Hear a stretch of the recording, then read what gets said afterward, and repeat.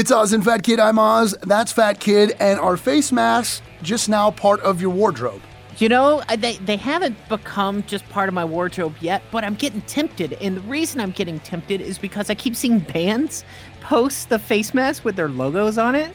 Mm-hmm. Like, I love Slipknot, and they have a mask with their logo on it. I also love Ghost, and Ghost has mask with their logos on it. And then there's the ones you can buy that have like different phrases and stuff on it where, you know, you can show some personality, and there's all kinds of different colors. So it hasn't quite got there yet, but, you know, I don't know. Like, it might get there. Right. Well, I'm still just wearing the typical, you know, surgical looking, you know, just the typical, you know, like hospital looking type one. You know, I haven't broken down.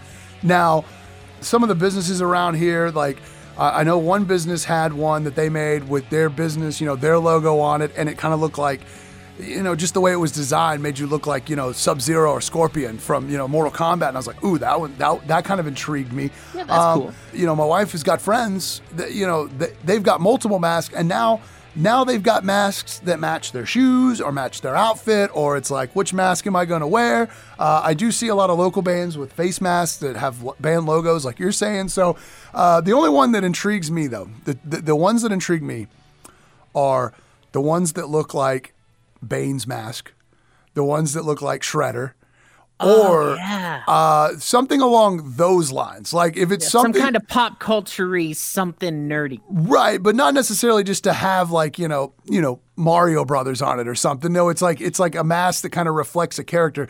The other thing I saw, you know, a lot of people are doing those where it's like, it's almost like for like riding a motorcycle where it goes all around your entire neck and head and you can pull it up.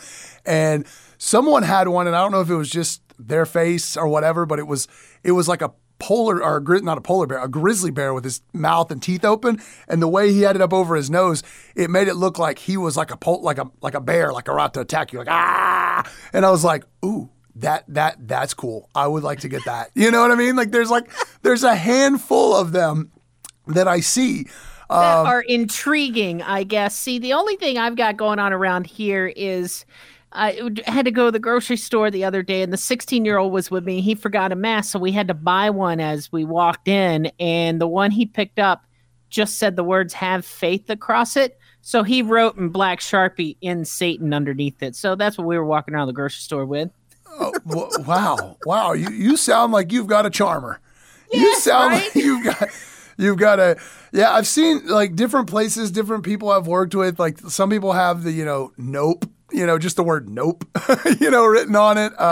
So, I mean, but it's weird to see all the different masks, and you can tell who is all about it and who's just kind of like, I'm kind of more of I'm waiting for this thing just to die out. I'm not going to like invest in something that, you know, I won't ever wear. But I mean, you know, 20 years from now, you know, like there'll probably be like, you know, a box full of masks from 2020, and people will be like, you know, the grandkids will be like, what's this? And well, let me tell you about the COVID. It was 2020, and you know, we all had to wear the masks, and this was my stockpile right here. Subscribe to the show, ozandfatkid.com.